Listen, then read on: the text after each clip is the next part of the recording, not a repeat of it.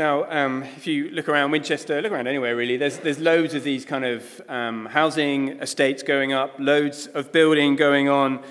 And when they do this kind of thing, there's always a house or two that they finish early, isn't there?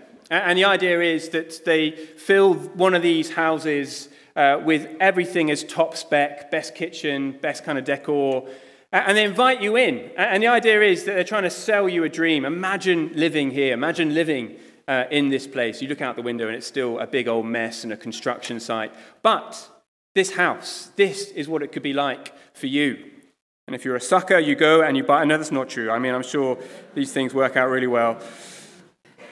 What I want to say is that chapter 7 is a little bit like Jesus' show home for his kingdom. His kingdom hasn't fully arrived yet. His rule isn't yet kind of recognized and established across the earth. But most of the time as well, that life will feel like a messy construction site. But in chapter 7, you see what it will one day be like.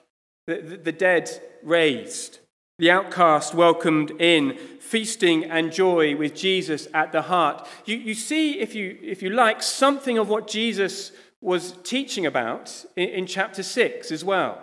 The desperate coming to Jesus.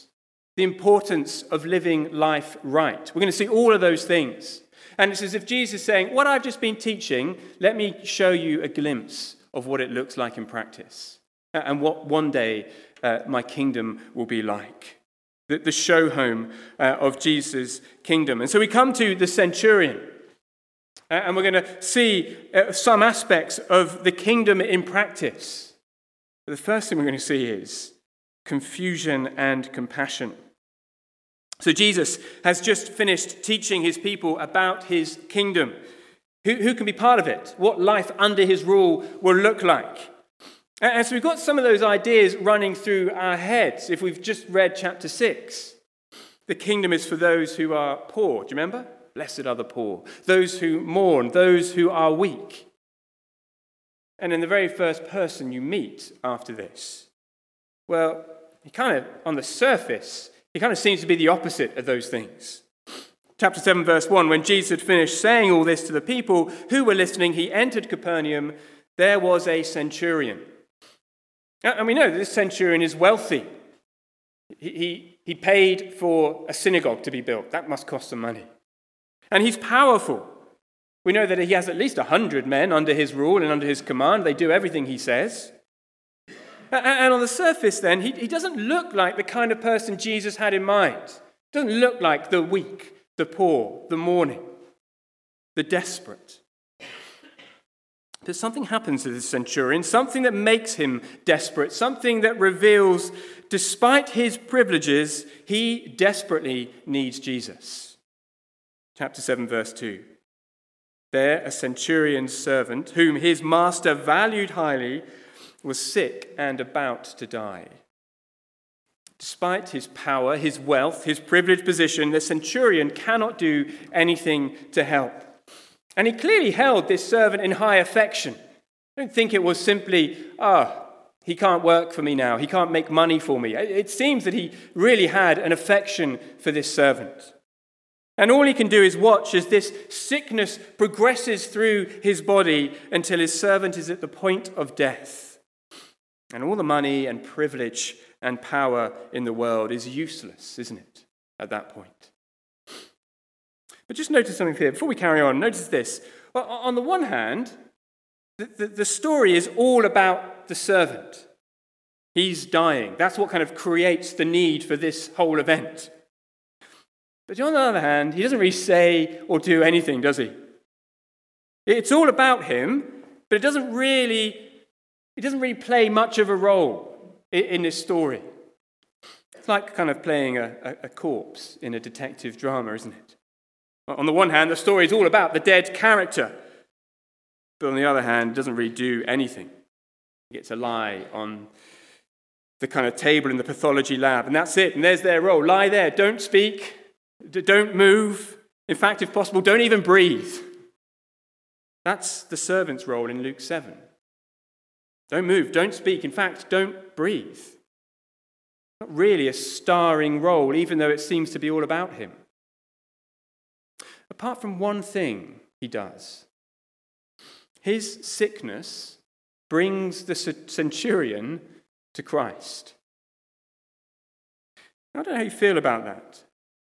That under his sovereign rule, Jesus ordains that this servant would get sick so that the centurion would turn to Jesus. And it's possible, isn't it, that Jesus might do the same kind of thing in our life.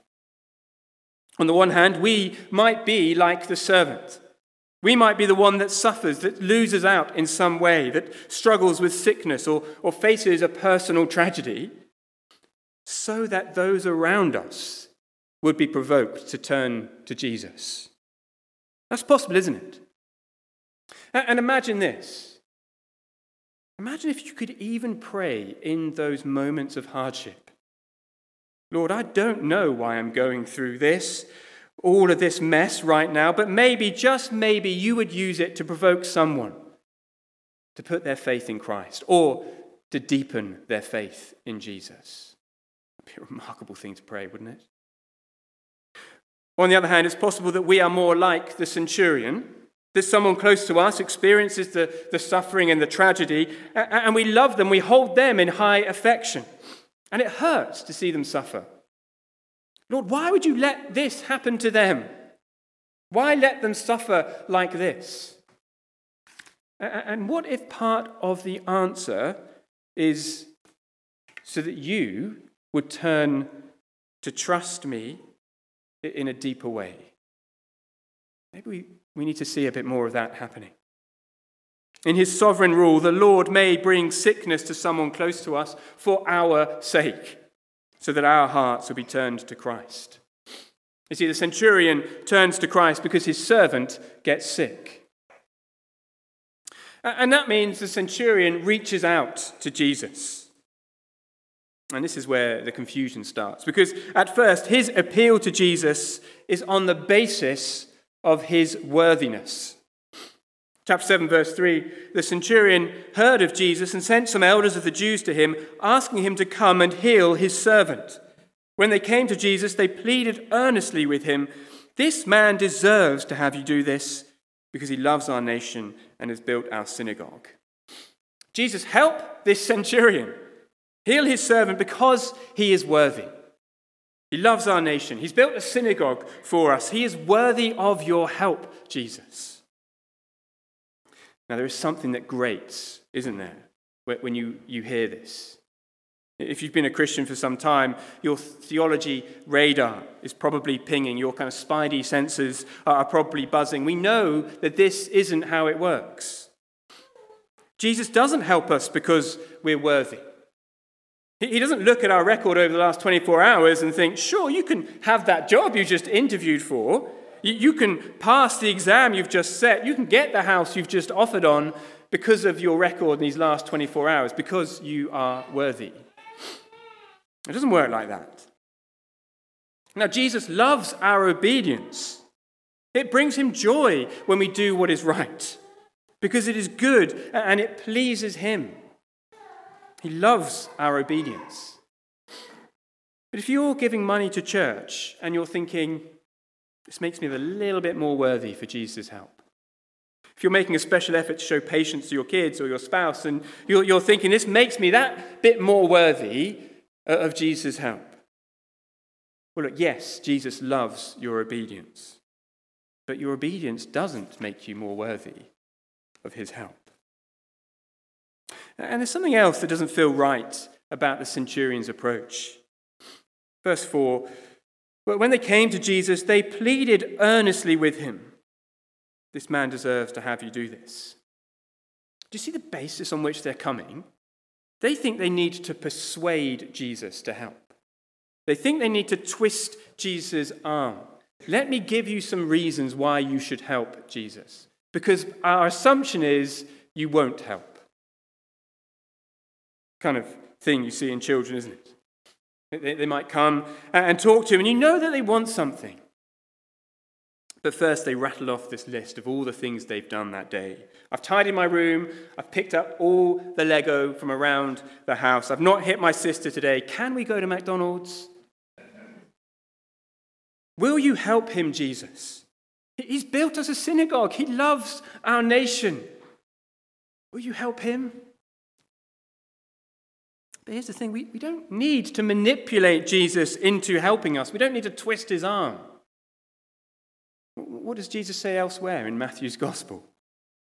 If you then, who are evil, know how to give good gifts to your children, how much more will your Father who is in heaven give good things to those who ask him? That's the stance of our God, Father, Son, and Holy Spirit, ready to give good things to those who ask. Don't need to twist Jesus' arm. And so there is something not right about the approach, something confused about the approach of this centurion. Jesus doesn't help us because we are worthy. Jesus doesn't need to be manipulated or persuaded into helping us. Before we move on and see the right way of approaching, look at the surprise in verse 6. So Jesus went with them. The theology of those representing the centurion, the theology of the centurion himself, was messed up. At best, it was confused. They assumed that Jesus would only help if he thought the centurion was worthy. And yet, what does Jesus do? He goes with them. You love the compassion of Jesus. He doesn't make us sit a theology exam before we come to him with our needs. He doesn't demand that every aspect of your life be perfect in obedience before he will listen to us. Your theology might be a bit screwed up. Your heart might be riddled with mixed motives, but one thing you know at this moment, I need Jesus. I'm desperate. In need of Jesus. And so you can pray. You don't need to get your theology all correct before you open your mouth and cry out in desperation to Christ. And for that matter, you don't need to get your life in perfect order before you put your faith in Jesus to start with. He is compassionate to the confused and muddled in their thinking. He is compassionate to those who are wandering all over the place in their life because they are like a sheep without a shepherd. Yes, the more we learn, the more we understand, then the greater expectation on us to change our thinking and change our life. But remember this, in your moments of desperation, Jesus shows compassion to the confused. He will listen. He went with them. But things do change. Confusion in the centurion becomes amazing faith. That's our second point, amazing faith. So his first approach is confused. He gets Jesus wrong, but by the end, Jesus is holding up the centurion as a model, an example that we should all look to and be like. Listen to verse 9. When Jesus heard this, he was amazed at him, the centurion, and turning to the crowd following him, he said, I tell you, I have not found such great faith in Israel. Jesus sees this centurion's extraordinary faith. He is amazed. It is amazing faith. So what is so extraordinary about this man's faith? What has Jesus seen? Well, I think two things. First, someone with amazing faith, they know something about themselves. I am not worthy. Before Jesus even makes it to the sick servant, the centurion has this incredible change of heart. This time he sends his friends to meet Jesus. First time he uses the Jewish leaders, and maybe he's kind of trying to project an image of himself. Jesus, I'm respected. I'm kind of a big deal around here. Even the Jewish leaders respect me. But with his friends, it is the complete opposite. Verse 6. The friends say, Lord, don't trouble yourself, for I do not deserve to have you come under my roof. That is why I did not even consider myself worthy to come to you. The person with amazing faith knows something about themselves. I am not worthy. And this way of approaching Jesus, I am not worthy, I do not deserve, I'm not sure it's kind of a one-off thing. You know, when you start off as a Christian, you come to Jesus, yeah, I'm not worthy, get that. But when you've been a Christian a few years, you can drop the unworthy stuff. You don't want to be so miserable and dour all the time. But I don't think that's right, is it? Partly because of the pattern of the Bible, we are encouraged to confess our sin. Jesus teaches us to pray, as we just prayed, Lord, forgive us our sins. Regularly pray that. When God's people approached him in the worship services of the Old Testament, they started with confession. I am not worthy. We don't move on from being unworthy before Jesus. But that doesn't make us miserable. It's the opposite, actually. You're aware that you come to Jesus unworthy. Your heart is blown away by his priceless mercy, by his generosity and kindness and goodness towards you. The Heidelberg Catechism is a series of questions and answers written in the 16th century that would help Christians understand the tenets of the Christian faith. We use it occasionally. We use question number 1 often. That is, what is your only comfort in life and death? And the answer, that I am not by my own, but I belong body and soul to the Lord Jesus. That's a great question and answer, isn't it? But question number 2 is good as well. What do you need to know in order to live and die in the joy of this comfort? Answer: first, how great my sins and misery are. Second, how I am delivered from all my sins and misery. What do you need to know in order to die with joy? To live with joy? How great my sins are, and how Jesus has delivered me from them all. Every time we confess and acknowledge our sin, every time we say, Jesus, I am not worthy, we play out the gospel again. We relive it in our hearts. We hear again the promise and the assurance of forgiveness. We appreciate again all that Jesus has done for us. And there are no more joy-giving words than to hear from Jesus, the God of all the earth, I forgive you. I accept you. So the person with amazing faith, they know something about themselves. I am not worthy. Second, amazing faith. The person with amazing faith believes something about Jesus, that he is in command. Listen again to verse 7. Centurion says, or his friends on his behalf say the word and my servant will be healed. For I myself am a man under authority with soldiers under me. I tell this one, go, and he goes, and that one, come, and he comes. And I say to my servant, do this, and he does it. The centurion is comparing his position with Jesus' position. He is a man that can command other people and they obey him. He commands someone to go and they go, someone to come and they come. And by faith, the centurion sees that Jesus is the same, only on a cosmic level. He can command not just people, but diseases and sickness and illness. Say the word, and my servant will be healed. Those who can get things done just by speaking, that is top power, isn't it? The manager sits in an office and says, I want this done. They stay there, but it gets done. The child looks at their empty room and they might say, be clean. Nothing's going to happen, is it? They've got to go in there. They've got to get themselves a bit dirty, a bit messy, or whatever it is. They've got to deal with it physically. But if their mum or dad stands behind them and says, be clean, or there is no dinner, miraculously, the room gets tidy. That those who can get things done with a word, they have top power. The centurion can command his soldiers with a word.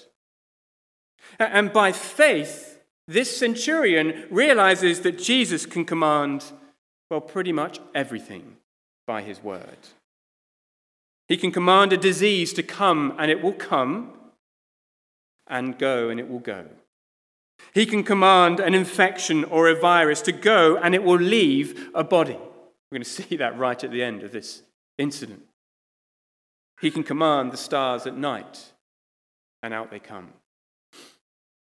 Amazing faith knows something about Jesus. At his command, everything obeys. And that changes the relationship between the centurion and Jesus, because you see that there's a switch here. To start with, the centurion treats Jesus like he would have treated one of his soldiers. Verse 8, remember what he does? I tell this one, come, and he comes. Well, what happened in verse 3? The centurion sends Jewish elders to get Jesus to come to him. Come, Jesus, I summon you, come. You see, to start with, the centurion treats Jesus like he would one of his soldiers. He summons Jesus, come to me, and expects Jesus to come. But when he sees how unworthy he is, when he sees how powerful Jesus is, the centurion realizes, I don't get to summon Jesus. Instead, verse 7, Lord, don't trouble yourself. It is not right for you to come at my command. I cannot summon you. You see, amazing faith recognizes that Jesus is in command, and that means we don't get to summon Jesus or make demands on him. Now, don't mishear me. Of course, we can ask and plead and cry out to Jesus for help. It's very often the Christian life, isn't it? Help that he would heal or restore or bring salvation to someone we love. Isn't that what we've been doing with Stuart and Sarah? Lord, say the word and Sarah would be healed. Praise the Lord, he has. Isn't that what we do when we are facing any desperate situation? Lord, we are struggling as parents. We're at the end of our tether. Say the word and our child would sleep. Say the word and their behavior would improve. Say the word and we would have better wisdom and patience and understanding to be better parents. Oh Lord, the mental torment or the physical pain, it is too much. Say the word and it would all be gone. Yeah, absolutely, we pray those prayers. Plead with Jesus and you appeal to Jesus. We don't demand. We don't command Jesus. Jesus, you must do this. I command you to heal me. And we pray our prayers in Jesus' name.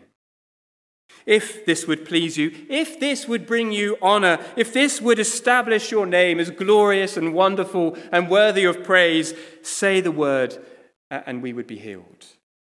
In Jesus' name we pray. Now look, I'm guessing most of us are on board with this. Of course I don't get to demand things from Jesus. He's the Lord of all the earth. He gives the commands, not me. I obey. But here's the proof of whether we really actually believe that. Are we okay if Jesus doesn't answer our prayers the way we want him to? When the pain doesn't go away? When the children continue to be hard work? When I don't get the job? How I feel about Jesus in those moments, that reveals whether I truly believe he is in command, or whether we think Jesus should obey our commands. There's a heartbreaking moment in King David's life. That's going to be hard for some people to listen to this, but I want us to think about it because David is a great example of this. When his newborn child is seriously unwell, and David, he prays and he fasts and he pleads with the Lord for the health of his child, but the child does not survive. And David is upset, but he accepts it. He says in 2 Samuel 12, while the child was still alive, I fasted and wept. I thought, who knows? The Lord may be gracious to me and let the child live. But now that he is dead, why should I go on fasting? If the Lord says the word and my child is healed and saved, praise be to the name of the Lord.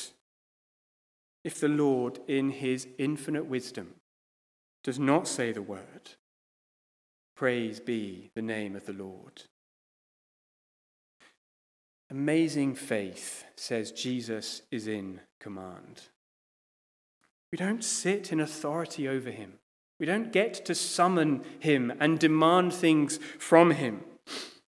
We pray and we plead, say the word, Jesus, and my servant would be healed.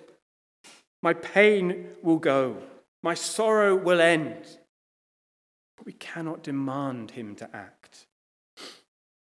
Amazing faith says, I am not worthy. And amazing faith says, Jesus is in command. And as we struggle with the times when Jesus doesn't answer us how we wish, just as we finish, notice this about Jesus. Notice what he is doing with this great authority that he has.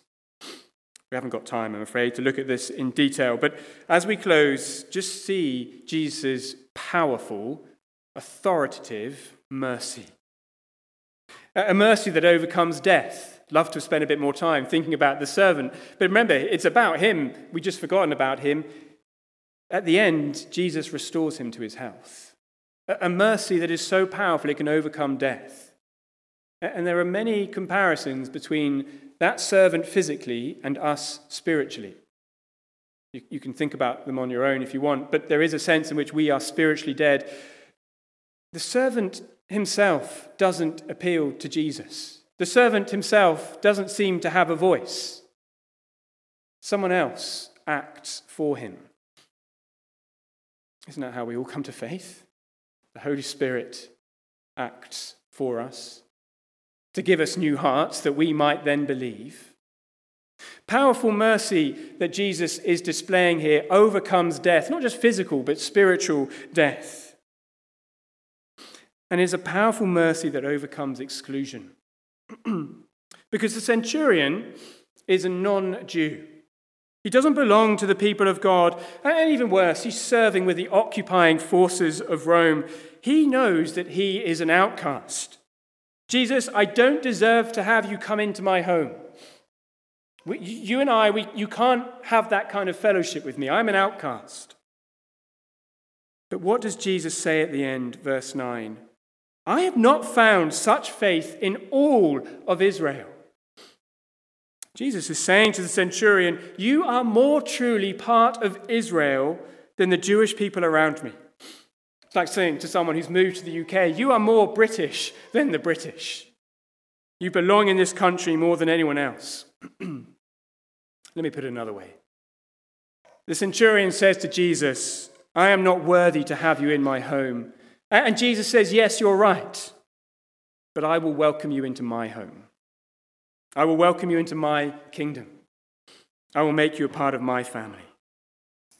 That is how powerful his mercy is. That is how he uses his authority. A mercy that overcomes death and a mercy that overcomes exclusion. And of course, what Jesus did in the life of the servant and the life of the centurion, he is doing in us. He is powerfully overcoming spiritual death, opening our eyes and our hearts more and more that we might believe more and more in the goodness and glory of Christ. And he is powerfully overcoming our exclusion. He is drawing us further and further into his family, into his home, into his kingdom. So yes, you can trust his power. Yes, he is in command. And if ever you doubt it, remember what he is doing in your life, making you more alive in him, powerfully overcoming death and overcoming exclusion, drawing you closer and closer to him. That is how he is using his authority for those who, like the centurion, say to Jesus, I am not worthy. Moment of quiet, and then I'm going to pray.